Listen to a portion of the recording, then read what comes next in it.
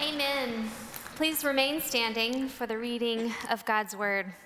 Our scripture reading this morning comes from 2 Corinthians 1:12 through 2:4.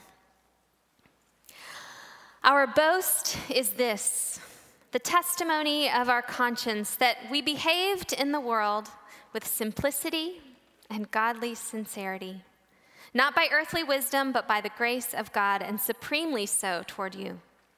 For we are not writing you anything other than what you read and understand. And I hope you will fully understand, just as you did partially understand us, that on the day of our Lord Jesus, you will boast of us just as we boast of you. Because I was sure of this, I wanted to come to you first, so that you might have a second experience of grace. I wanted to visit you on my way to Macedonia, and then come back to you from Macedonia, and have you then send me on my way to Judea. Was I vacillating when I wanted to do this? Do I make my plans according to the flesh, ready to say yes, yes, and no, no at the same time? As surely as God is faithful, our word to you has not been yes and no.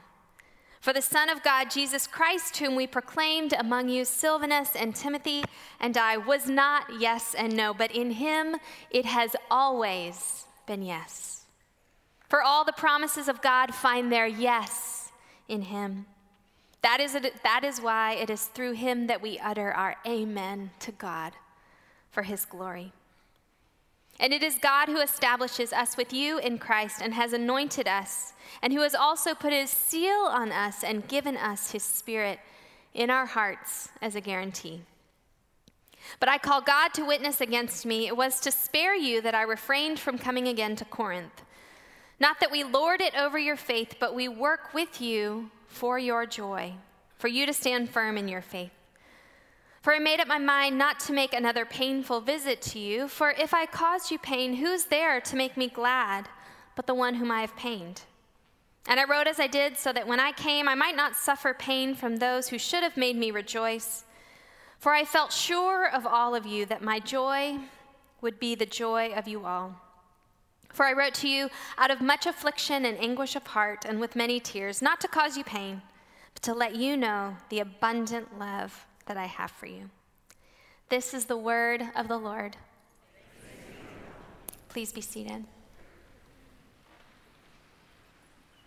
In our passage this morning, Paul is being accused of being vacillating, that he's vacillating between yes and no, that he is fickle, that he's indecisive, he's untrustworthy, maybe even dishonest.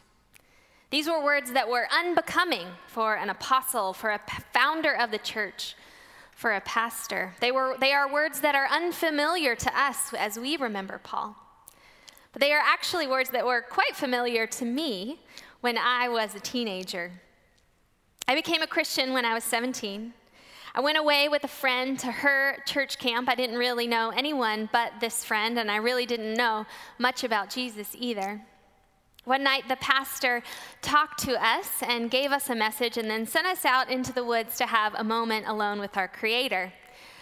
I don't remember much of what the pastor said, but I do remember weeping in the woods for 30 minutes afterwards because I was swept away by the love of this God who was so much bigger than me.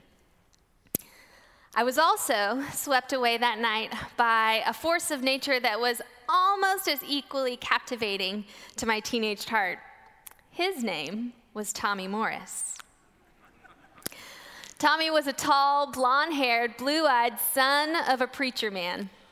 As I fell in love with Jesus that week, I also fell pretty hard for Tommy.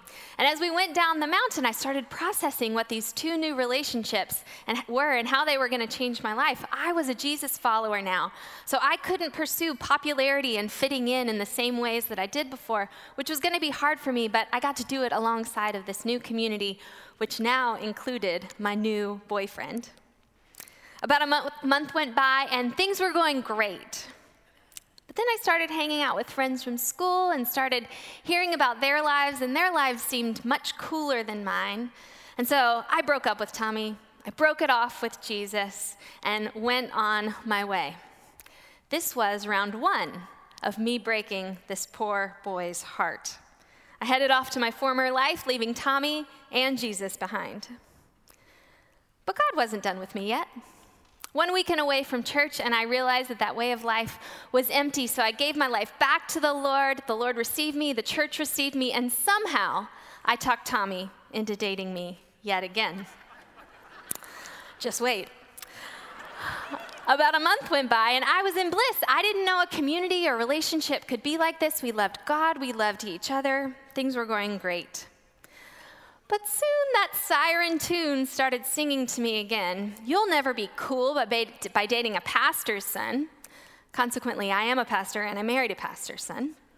But I thought, church people are not that cool. So I promptly broke it off with Tommy, broke it off with Jesus. This was round 2 of me dating this poor boy's heart. But God wasn't done with me yet. After about 2 weeks, I had a conversation with the Lord, excuse me, and I realized that Jesus was all about me, and I wanted to be all about him. So I confessed to the Lord, repented, and somehow talked this boy into dating me for a 3rd time. Another month went by. Things were going strong with Tommy, but you guessed it. For some reason, in my teenage mind, it wasn't going to work out, so I broke up with him again. Round 3 of me breaking this poor boy's heart. I don't know why Jesus and Tommy both didn't just break it off with me completely. I was totally fickle. I could not figure out who I wanted to be, and Tommy got wrapped up in the swirl of my emotions and my identity crisis. After Christmas that year, I went away to another church retreat. And this time, God took over my life in a real way. There was no more hemming and hawing, no more hesitations, no more half in, half out. I was all in. I knew it, and Tommy knew it. Tommy somehow consented to dating me yet again for the 4th time. Now, Tom and I eventually broke up. He broke my heart in the end. But as I reflect on that relationship, I was brutal with that poor boy's heart. I kept saying to him, no, no, no, over and over again. I rejected him not once, not twice, but 3 times, and he still came back for more. My yeses were even cruel because they just set him up for more no's. I start with that story of rejection because I think that we can all relate to that, right? All of us at some point have heard that no. And it's the context that Paul is writing into in our passage today. The Corinthians aren't experiencing unrequited love, but they do feel rejected by Paul, and he feels rejected by them. Both of them feel the sting of no. Paul is being accused in our passage of being undecisive, careless with his words, careless with this community. The church was rejecting Paul and saying no to his spiritual authority in some pretty painful ways. And it's not just one-sided. The church felt that Paul was rejecting them as well. Paul addresses their troubled relationship in this section in the book of Corinthians, and it's rather confusing at first glance. I was talking about this passage with a group of pastors earlier this week, and Chris Ramsey noted that it feels like a long, extended, angry Facebook comment, right? Paul is kind of rambling on and on. He's feeling lots of intense emotions. You can tell that something very serious has gone on, but you can't really tell in the text itself what exactly is going on. Now, if this were on Facebook, we could read back through all the comments and say, oh, that's where things really went off the handle, right? But we don't have this conversation recorded for all time. So it's a little bit hard, but we can piece together a little bit what's going on through 1st and 2nd Corinthians. So what's going on here? Well, Paul has been in relationship with the Corinthians for quite a while now. He founded the church, he nurtured it, he encouraged it, and it's still running, but there's some serious problems going on, right? There's this huge divide between rich and poor. There's all of this sexual immorality that's festering and really rotting the community. And now there are these naysayers. Paul calls them super apostles, and they're going around talking badly about Paul. They're saying he's weak. They're saying he's not very appealing as a person. He's not a very good speaker. He won't accept their money, which they think is they're skeptical of that. They're questioning his authority, his spiritual authority, his calling as an apostle. and they're rejecting his ministry. Things aren't going well in Corinth, and so Paul knows this, so he wants to visit them twice, once on his way to Macedonia and once on his way back. But something happens in that first visit on his way to Macedonia.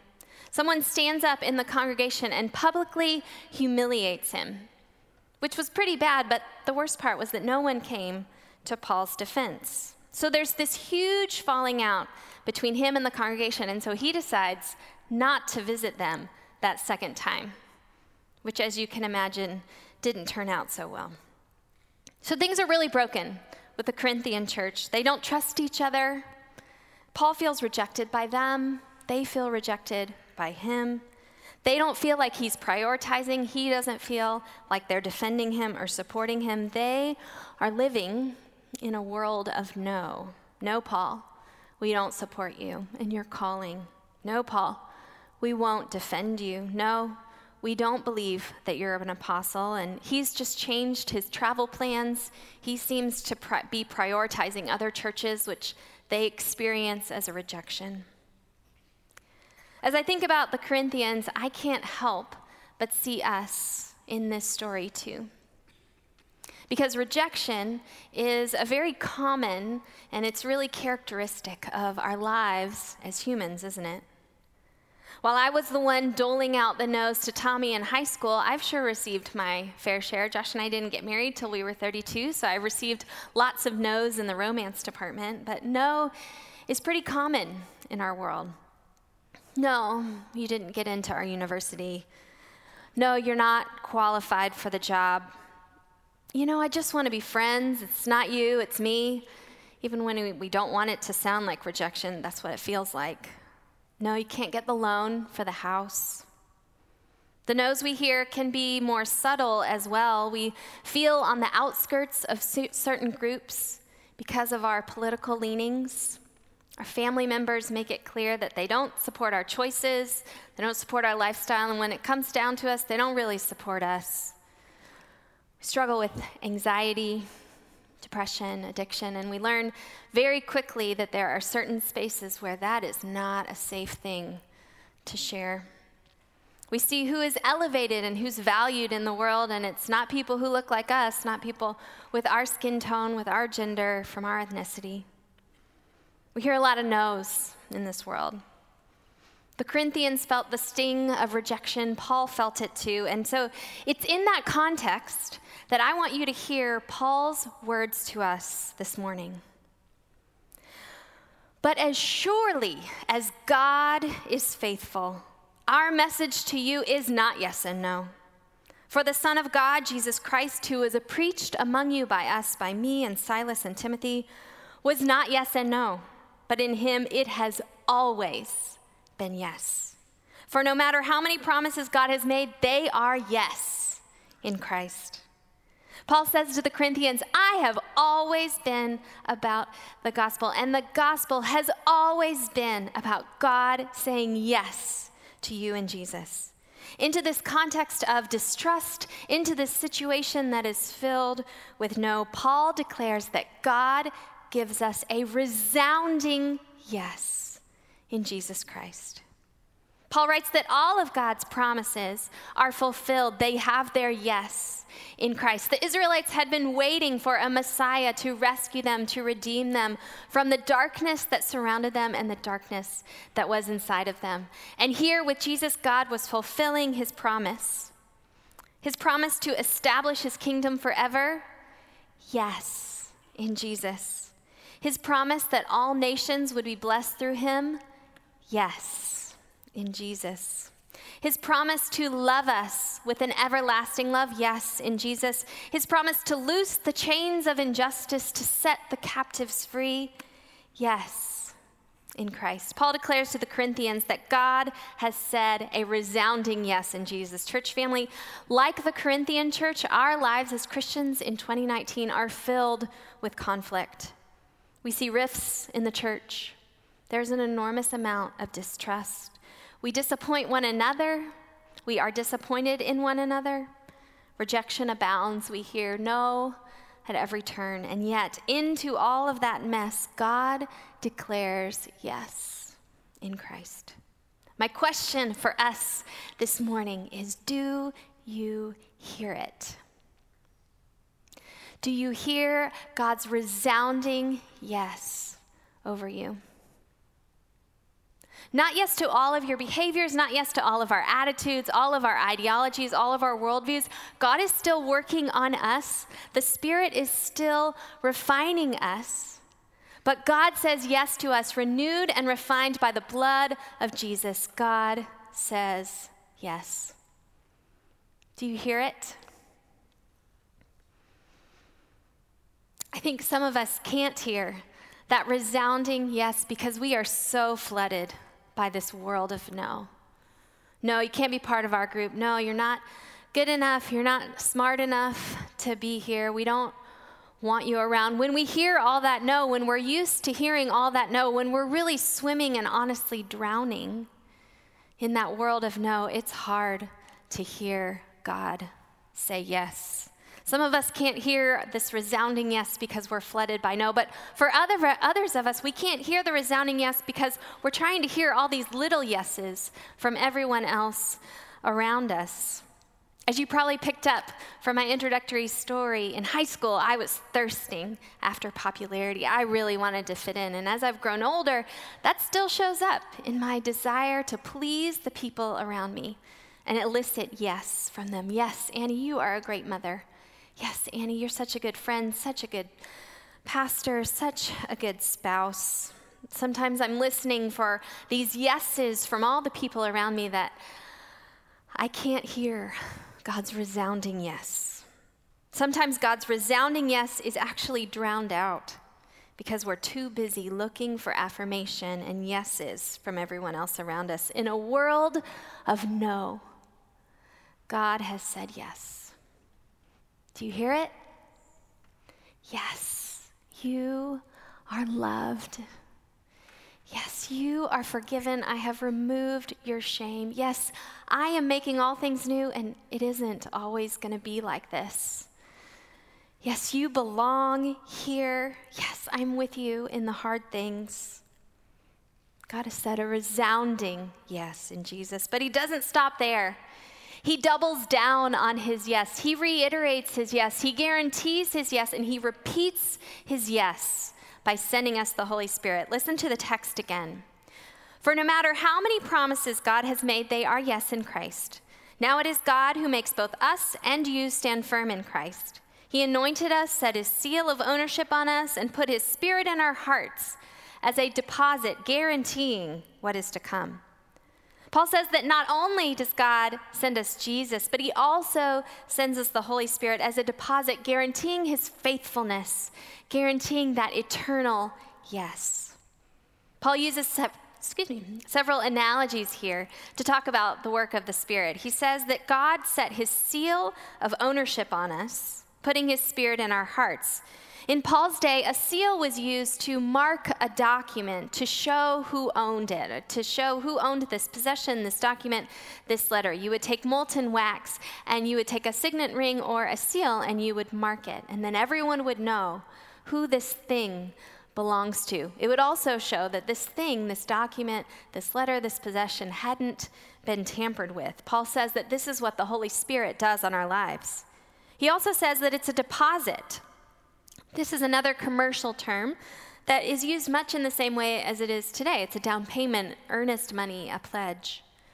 God has said yes to us in Jesus. And then he marks us with this seal, confirming that yes through the Holy Spirit.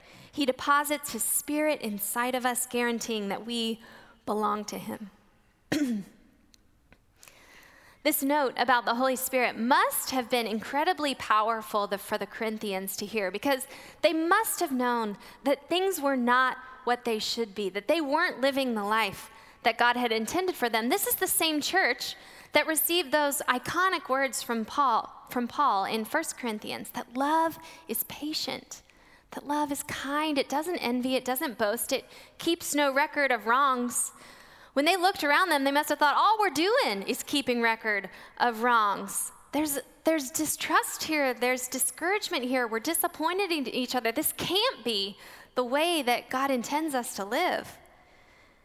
I think Paul was saying here, you're right. You're not as you should be. You need to grow. You need to change. But even in all of that, God says yes to you in Jesus, and he will remake you in his image. He will convict you and refine you by the Spirit. The Holy Spirit is essentially God's guarantee that he is not giving up on us, that he is committed to us for our ongoing refinement. God says yes to us by sending us the Spirit, but not just to me, not just to you, but to us as a community. Look at verse 21 again. Paul says, "Now it is God who makes both us and you stand firm in Christ. He anoints us, set his seal of ownership on us, put his Spirit in our hearts as a deposit, guaranteeing what is to come." He's not using individualistic language here. He's not saying you, he's not saying me. He's saying this is about us. Paul is saying here that they are bound together by the Spirit. He's saying that these people who have hurt him, who have abandoned him, who have rejected him, who won't defend him, are also family to him, bound together by the Spirit. The same God who said yes to him said yes to them. So they cannot disentangle themselves from one another. The Spirit has been deposited not just in them as individuals, but as a community. So they are bound for eternity. Church family, Paul is telling the Corinthians in this passage, God has said yes to you in sending Jesus. God has said yes to you in sending the Holy Spirit. This resounding and repeated yes then elicits a response of yes from us. Josh and I like to tell the story of when he proposed to me. He took me on a private horseback ride up Griffith Park, up the mountain. And it was beautiful. It was at sunset, and we got to the top of the mountain, and we got off of our horses, and the observatory is there, and it was a clear, beautiful day at sunset, and it was just exquisite. And then Josh gets down on the ground on his knees, and he proposes to me. He professes his love to me, at which point I become just a blubbering whatever, and I am laughing, and I'm crying, and I'm just feeling all of the feelings. He gives me my grandmother's ring, which I then drop on the ground, so we have to find it in the dirt. And we're both just caught up in this beautiful moment, and then Josh pulls me away and says, "So you didn't give me an answer." I hadn't said yes. Josh had given this extravagant invitation, and I needed to respond. Paul says that when we hear this invitation, this yes from God, it demands our response. In verse 20, he says, "And so through him, through Jesus, the Amen is spoken by us to the glory of God." We hear God's resounding and repeated yes in Jesus and the Holy Spirit, and it elicits the echo of amen in us. That word amen is a Hebrew alliteration that means surely or truly or yes. Yes, God, I believe you died for me. Yes, Jesus, I want to be in your family. Yes, I want to sign up for whatever you would have for me in this life. We say yes to Jesus.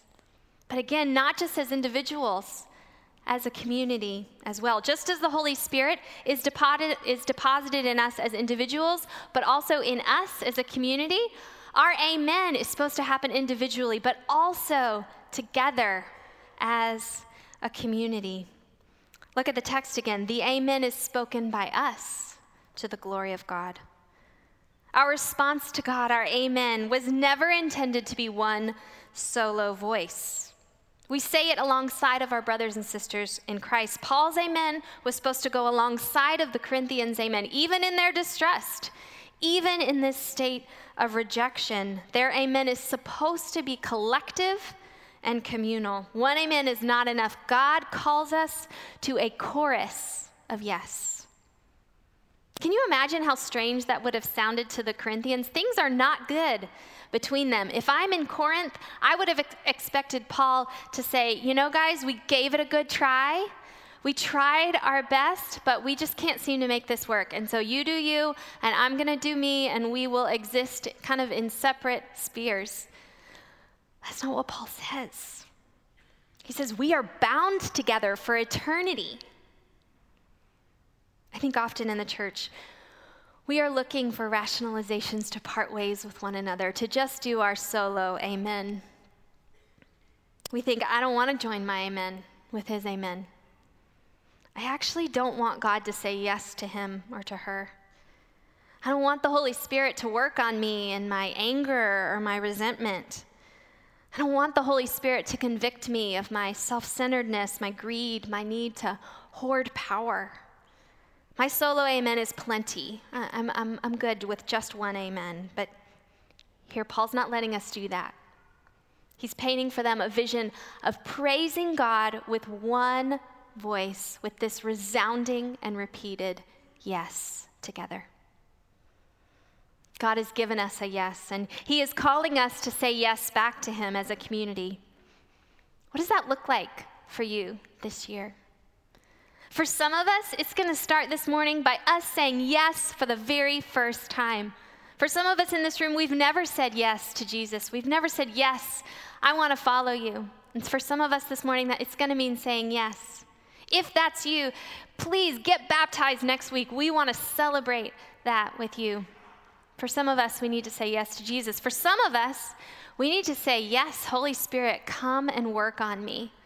For some of us, saying yes means that we're going to need to do some repentance, that we're going to allow Jesus and the Holy Spirit to take a good, hard look at our lives so that we can join that communal amen. For others of us, saying yes to God is just going to mean diving deeper into community. If you've been kind of staying on the outskirts, not sure if you want to dive into Lake Avenue Church, if not sure if you want to make this your home, this your family, this morning say yes. Join your amen alongside of other believers' amen, and let's walk together. If you want to do that, there's going to be opportunities to do that in the end at our Pathways Center. Say yes. Finally, some others of us need to say yes by serving, by joining our brothers and sisters in Christ, joining our collective amen together and living out God's mission in the world. And again, you can find opportunities to do that afterwards at the Pathways Center. Say yes to whatever God is nudging you towards this morning. And let's say it passionately and urgently, knowing how important this is. God has given us a resounding yes, a wholehearted yes, a full-bodied yes. God's yes actually cost him something, right? It cost him death on the cross. It cost him his life on the cross. Our yes is going to cost us something too. Saying yes to God is probably going to mean saying no to something else. Yes to serving on Sundays in high school ministry or middle school ministry is going to mean no to spending our time in some other places. Yes to giving more financially to the church means no to that daily Starbucks or going out to dinner or whatever other thing we like to spend our money on. Yes to Jesus might mean a real hard no to those addictive patterns and habits that have been consuming us. It might mean that you say no to those voices of pride and defensiveness that come up, that rise up to the surface whenever the Holy Spirit starts working on you. A yes to Jesus will mean a no to something else. What do we need to say no to this year in order to give a solid, resounding yes to God? When I was 17, I couldn't figure out who I was or who I wanted to be. I kept going back and forth with the Lord. I was in one day, out the other. But in the midst of my unfaithfulness, God was faithful. And Jesus was always giving me his yes. Yes, I died for her. Yes, I want her part of my family. Yes, I want to refine her and hold her and use her. God is saying yes to you. Do you hear it? Will you echo it this morning with your amen? Brothers and sisters, this week, let us shout a resounding and repeated yes to God. Would you pray with me? Lord, thank you for your yes yes over us. Thank you for laying your life down and setting us free. Thank you that your yes cost you something. Thank you for this invitation to a new life, to freedom. Lord, you are inviting us this morning to say yes. Maybe it's to you for the first time. Maybe it's to your Holy Spirit's work on our lives. Maybe it's into deeper community. Maybe it's to give our lives away in service. The invitation is there. Give us courage this morning to say yes. Open our eyes and our hearts to hear your resounding and repeated yes over us and to echo it back. It's in your name we pray. Amen. Amen. Amen.